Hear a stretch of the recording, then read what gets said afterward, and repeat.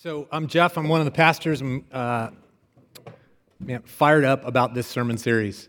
Were you here last week? Some of you guys got to be here last week. We started this series. We're talking about love, and it's so good. We were like going, apparently the world, love does make the world go round. We're celebrating love. Love is a sweet idea. Love is God's idea, and we're going to celebrate it. We're going to celebrate it as we talk about it. We're going to talk about our love for God. And that's this morning. We're talking about God's love for us. We're talking about marriage in the month of February. We're going to talk about dating. We're going to talk about loving your kid. We're going to talk about loving your enemies and your boss. We're going to talk about love, and we're going to celebrate it because love is so fun and so great. We're going to. Did you hear the walk-in song? We're going to have great walk-in songs. You know, we got this little cover song they do before worship starts. That's pretty sweet. We're going to have fun with that. We're going to have music and video clips, and we're going to cheer on the cheesy movie video clips whenever we see a cheesy movie. But we're celebrating love. This is this series that we're doing. We're doing it on love, and we're celebrating love and all things love because it was God's idea. Come on now, give me an amen for that. It's so good, and so you don't want to miss the surprises we have in store for this series on love. This morning, we're going to go back to a sermon text that we talked about last week, where Jesus was asked, "What's the most important commandment?" And Jesus' answer was, "The most important thing is that you love God."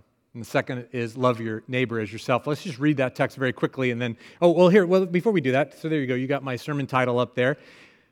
What does loving God look like? When Jesus, in the text we're about to read, says the single most important thing, the whole law is summed up in this, you love God, we got to ask the question, what does loving God look like? We kind of know or think we know what the loving human thing looks like. Looks like Jerry Maguire. It looks like you complete me. It looks like you had me at hello. It looks like here's looking at you, kid. It looks like we think we know what human love is about, but when we talk, or when Jesus says the most important commandment is you love God, we go, I don't know how to do, I'm not sure I know what that means. I know how to love my spouse, I know how to love my kid, I know how to love cheeseburgers. I'm not sure where the God fits into that whole thing. So what does it look like is what we're going to look at today. Let's look at the text from Mark chapter 12. One of the teachers of the law came and heard them debating, and noticing that Jesus had given them a good answer, he asked him, of all the commandments, which is the most important? The most important one, answered Jesus, is this: Hear, O Israel, the Lord our God, the Lord is one. Love the Lord your God with all of your heart, and all of your soul, and all of your mind, and all of your strength. And then he goes on to add, and the second one is a lot like this one. It's love your neighbor as yourself. And in another place where Jesus is recorded as saying this in Matthew, he says, all of the law and the prophets hang on these two things. This is the deal. When asked, what's the most important commandment? Jesus goes, you got to go love God. So in our beginning of our love series, we got to figure out what does it mean then? And what does it look like to love God? Because I'm not sure I know exactly what it is that he's talking about. Jesus' answer about what does it look like to love God is embedded right in Jesus' answer to this guy.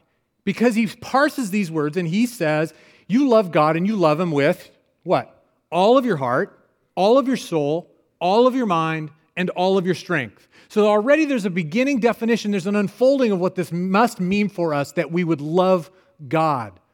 The single most important thing. It's these four things. And so we're going to kind of parse some of those and see what that looks like. But here's sort of the clue, friends. Here's sort of the theme.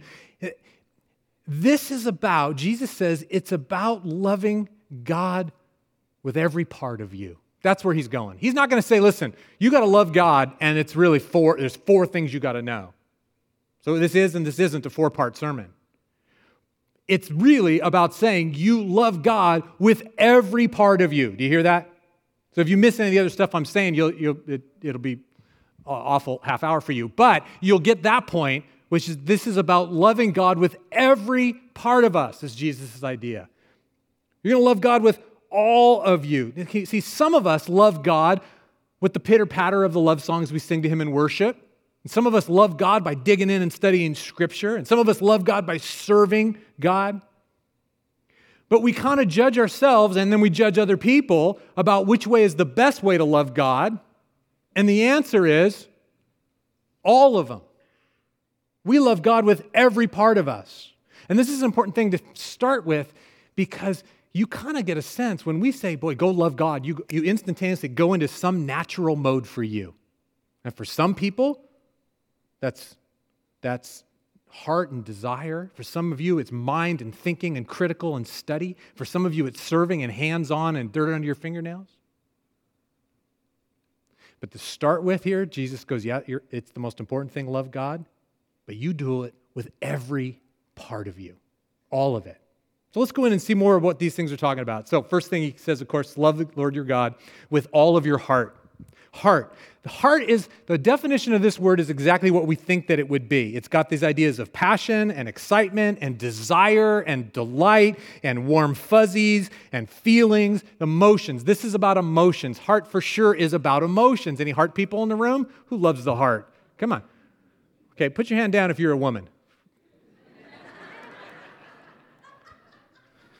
You complete me, Art. That's why. Yeah.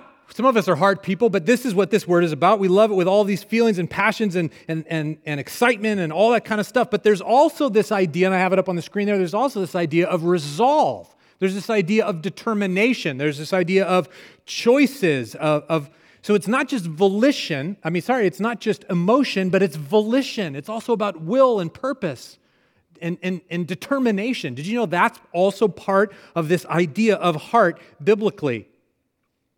Love the Lord your God with all of your emotion, but also with all of your will, with all of your volition. It's super important to understand this relationship between emotion and volition, between desire and resolve when it comes to the heart. Because when you read in the scriptures, it isn't always about feeling when it talks about the heart. It's also about conviction. It's about choices. Again, it's about resolve. Like as in David had in his heart to build a temple for the Lord.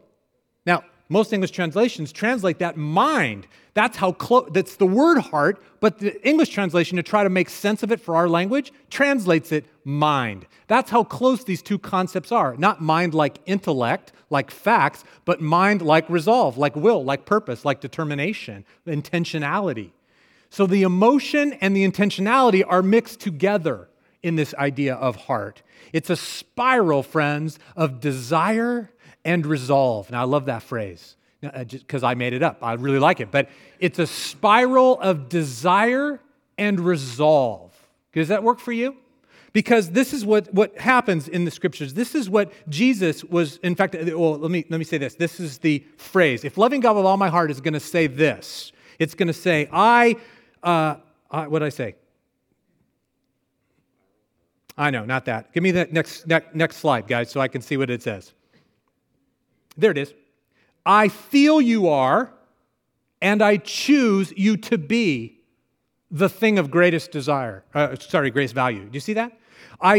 Loving God says, I feel you are, desire, emotion, and I choose you to be. That's volition, resolve. The thing of greatest value. See, this is what Jesus was talking about in the Sermon on the Mount when he said, where your treasure is, there your heart will be. Where your treasure is, there your heart will be. Think about what that phrase means. Jesus said, where your treasure is, there your heart will be. Remember, he was saying, don't store up for yourselves treasures in earth, where moth and rust destroy, thieves can steal stuff. Don't store up for yourselves treasures there. Store up for yourselves treasures in heaven. Then he says, for where your treasure is, your heart will be. Where you've stored up treasure, where you've made investments, where you've determined value, listen, church, where you said, that's of great value to me, where you have resolved and invested, then your heart will follow. Where your treasure is, your heart will be also. And so we have this spiral of desire and resolve because we think loving God is all about feeling it. But friends, that is awfully difficult for a God of the universe to command you to have an emotion and have it more. How do you obey that command? We determine and place our treasure and resolve what is of significance and of importance to us. And when we do that, our heart follows. Do you know that? Do you know that that's how it works in life? Wherever you have placed your value, your treasure, your investment, your determination, wherever you have done that, then your heart starts to follow it. Everywhere it works that way in our lives. You don't have feelings for stuff willy-nilly, at least not for very long. It's never just about emotion. It's emotion and volition. It's the spiral of desire and resolve. See, this has happened in everything that is important to me. It happened in baseball. Matt, my baseball buddy, my A's buddy, listen, it happened in baseball. I had some desire about baseball. I got all infatuated, went to a couple games with my dad, had all those warm fuzzies about baseball, loved it, loved the smell of the grass, loved to look at it. I'm a typical baseball fan who loves that idea of the whole baseball idea. But what happens is I started to give myself to it. I started to study. I started to read and understand stats. I started to follow the players. I met a few players because some of them lived in my neighborhood in Oakland when I was growing up. And all of a sudden, I started valuing these relationships and my players and my team and what was going on and the details. I started valuing all of it, and my heart followed it. But here's the spiral. Listen, as I valued it more, I felt more for it. And as I felt more for it, I made more investments into it, wouldn't I? And as I made more investments, my treasure was there, then my heart followed. And the more my heart was there, the more I put treasure in it. And the more that happens in everything in our lives. It's happened in my relationship with my wife. At the beginning, there were these desires.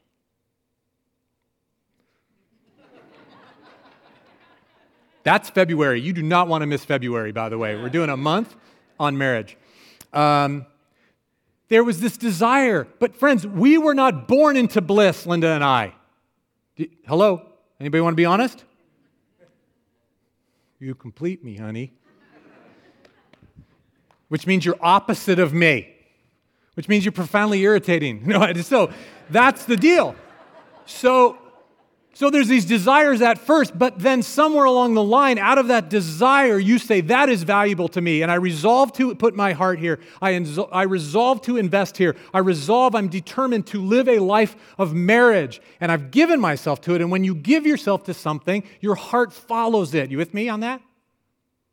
And so my heart would follow, and as my heart got invested more in this relationship, and I treasured her more, then I had more feelings, and the more feelings I have, the more I invest in that relationship. And this is why she's the best wife ever, anywhere, because that's exactly what happened over time, is that we spun. I was just trying to make up for the irritating comment. We invested, and we got in this spiral of resolve and desire. It's exactly the same way in my relationship with God. We were not born to bliss. It's hard to love a God that you can't see, that sometimes you can't understand, that often you can't figure him out. It's hard. When your whole view of who God is comes through like a parent who isn't healthy, or a pastor who lets down the church, or like how do you just look?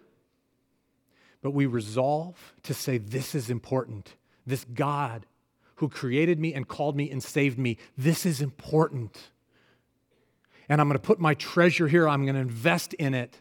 And I resolve to give my life to this God. When that happens, friends, where your treasure is, there your heart will be also. And the more feelings, the more heart, the more passion, the more excitement, the more some of those words we have for God, then the more we invest in it. And then the more we invest in it, the more feelings we have. That's what it looks like to love God with all of our heart. It's the spiral of emotion and volition, of desire and of resolve. So what does that look like? It looks like, friends, getting in touch with our feelings, but also getting in touch with what we know to be of value and what we resolve to be true about ourselves with God. When we come and sing worship songs, we don't expect that you're going to have this overwhelming emotional experience. We think your emotions will be a part of it, but we're calling you to be a part of this. This is just an illustration, right? These songs, because part of heart we think is, we're supposed to feel emotions in singing. Well, I'm just giving you this as an example. When you come, we're saying, will you resolve that the things we're singing about are true and should be true about one's heart and about God's goodness and about us serving him and giving our lives to him and about how great God is. We say, this is true, God. And we give ourselves to that truth. And when my heart's there, then my feelings start to follow. So we're not asking, did you have an emotional experience? We're asking, did you resolve that those things are true, and the words coming out of your mouth are things you want to be true in your life, and that you want to be more true in your life, and that are true about God whether you felt it or not. And friends, people who do that out of obedience and faithfulness to God, their heart follows, and they love God from the emotions too. It's both.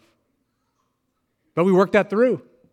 I'm sitting over here singing that song, "Oh, how he loves us." I love that song. I'm singing that song. It's so great. I'm singing that song, and then I go, dang, I'm glad I got new shoes. Those other ones were so worn out.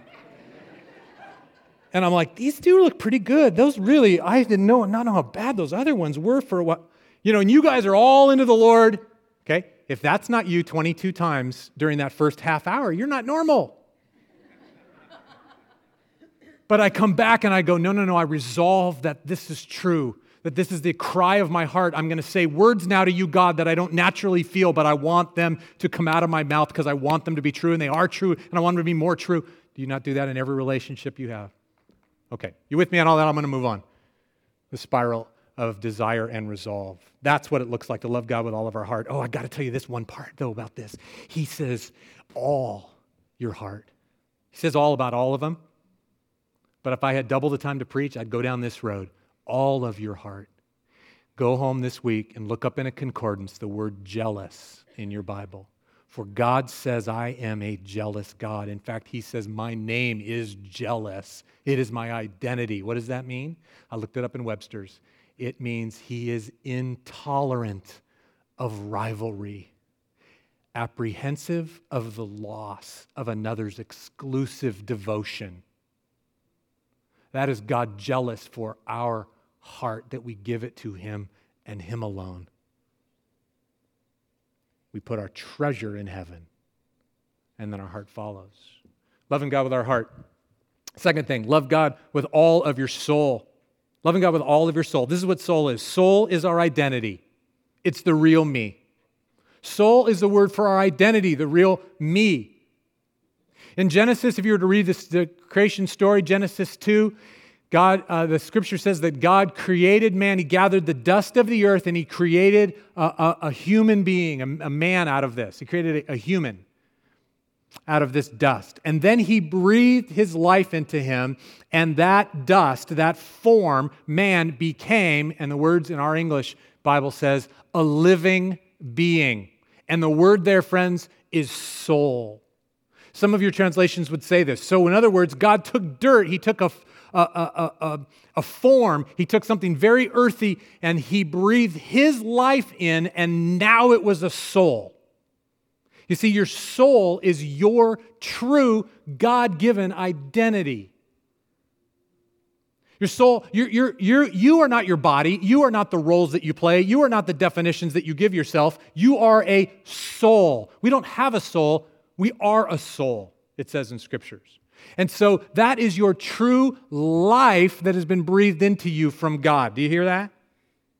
It's life that comes from God, so it signifies our true identity as a creation of a loving God who's intimate with us, who has a call in our lives, who has given us a life to live, who has called us into this time and in this place. The body is not the real me. It's ashes to ashes and dust to dust. It's the dirt. It's the life that God breathed in.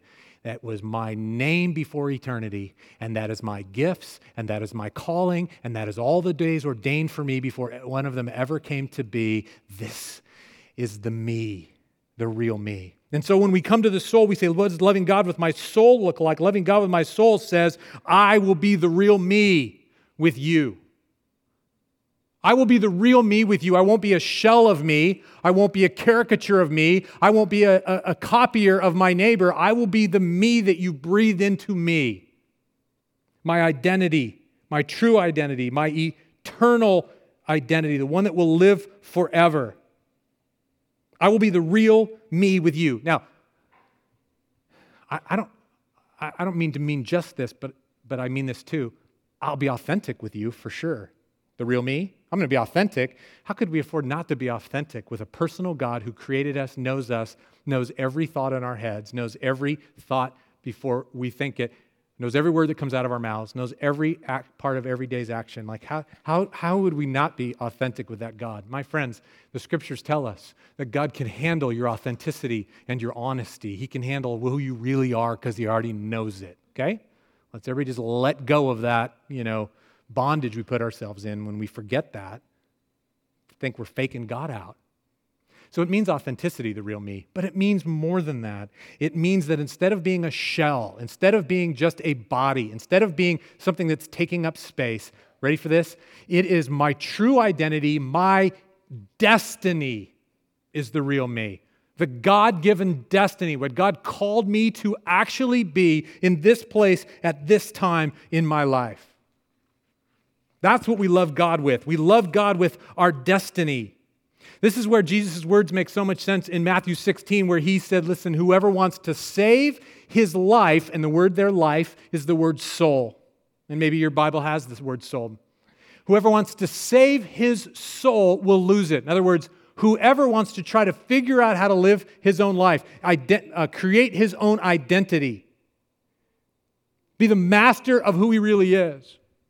Whoever wants to save his life, make your own life out of your world.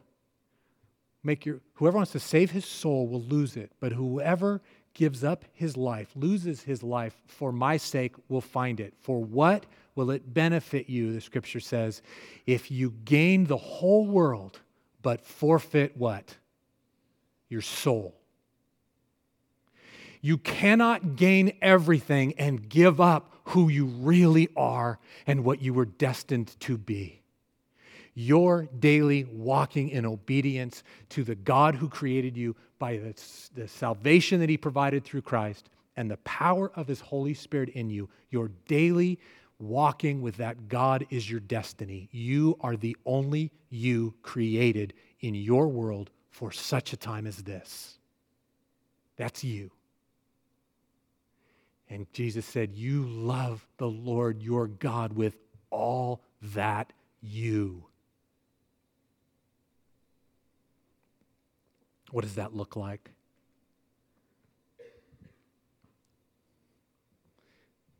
It looks like getting in touch with what we were really on earth to do and not getting lost in anything else. The illustration I gave this morning, and don't tell him he's at work, friends, Tommy, my son Tommy is my illustration right now. He's not here today. My son Tommy's 17 years old. He's trying to figure out what his identity is. Right? Remember that? We're all still trying to figure it out. Got it figured out, Joe? Got that figured out? We're all trying to figure out our identity, but when you're 17, it's a crucial time because you're like, who am I? Am I the funny guy? Am I the athlete? Am I the smart guy? Am I the dumb guy? Am I the mess up? Am I the cute boy? What am I? What am I? We try on all those identities for size. And my son is trying to figure that out. And the other day, looking at his Facebook page, and when I saw that list of lives in Novato, goes to San Marin High School, one of the ways he identified himself was man of God. And I'm unspeakably proud of him to go public in public school with who he wants to be. I give you that example not to brag on well, yes, I do. I am bragging on my kid. I give you that example not to brag on my kid, but to tell you, listen, if a 17-year-old can say, I will not be just the athlete. I will not be the guy who gets all the laughs. I will not be a guy who's a lazy video game player. This is my identity. There's only one you, friends. One you. Destined for your life for such a time as this. And we love God by living that out and nothing less than that. We got to get in touch with where's he got me and how do I live that out. That's what it looks like. Third one, and we'll zoom through these. Love the Lord your God with all of your mind. Love the Lord your God with all your heart, with all your soul, and with all your mind. The mind is critical reasoning, clear thinking, understanding, knowing what is true. That's what these words are. Mind is about knowing the truth, reasoning. And it isn't just, this is actually this word that Jesus used, love him with all your mind. He said, love him with all your critical mind. The word he used is sort of a hyper mind. It's like it's not just mind, it's like love him with all of your mind. The word literally means both sides of your mind. What it means is you be committed to looking at truth from every direction. Isn't that good? You look at all sides of it. You don't just understand the facts, you understand the essence of the truth. That's essentially what Jesus is saying. Don't just get the facts, you understand the essence of the truth from every angle. So when we say I'm going to love God with all my mind, we're saying I will steep myself in what is true about you, God, and about me. I will steep myself in what is true about you. I will understand it from every facet. I will bring all of my questions and all of my doubt and all of my angst, and I will steep myself in who you are and what this life is all about. That's how I'm going to love God with my mind. Some of us, you guys, think that the opposite is true, that loving God is, the proverbial checking your mind at the door. Well, I don't want to ask all the hard questions, so I might expose something. The opposite is true. He goes, you bring it, because you're supposed to understand the truth from every angle. How does that not, of course, please a personal God who created us and said, you come know me. You come know the reality of who I am and the depth of who I am and the beauty of who I am and the wisdom of who I am and all of my plans and how life works. You come know it. And you bring all those questions. Isn't that free for some of us that are thinkers? That's how we love God with all of our mind. He said through the prophet Jeremiah, let not the wise man boast of his wisdom, or the rich man boast of his riches, or the strong man boast of his strength, but let him who boast about this, that he understands and knows me, that I'm the Lord, and that I exercise, this is what I am, I exercise kindness and justice and righteousness on the earth, for in these I delight. He said, that's the guy who needs to boast, that he understands who I am and what I do. That's how we love God with all of our mind. And that truth, friends, that truth becomes transformative. Remember what Paul said to the Romans in Romans chapter 12. He said, do not be conformed any longer to the pattern of this world, but be transformed by what? The renewing, do you know it? Of your mind. When we steep in the truth, then our lives change. What does that look like? It looks like doing the hard work of considering, reflecting, and asking, reasoning, and dialoguing, and listening, and doubting, and getting answers to our questions. It's doing the hard work. We become experts in God's Word, which is primarily the place we get God revealed to us. We become experts in God's Word.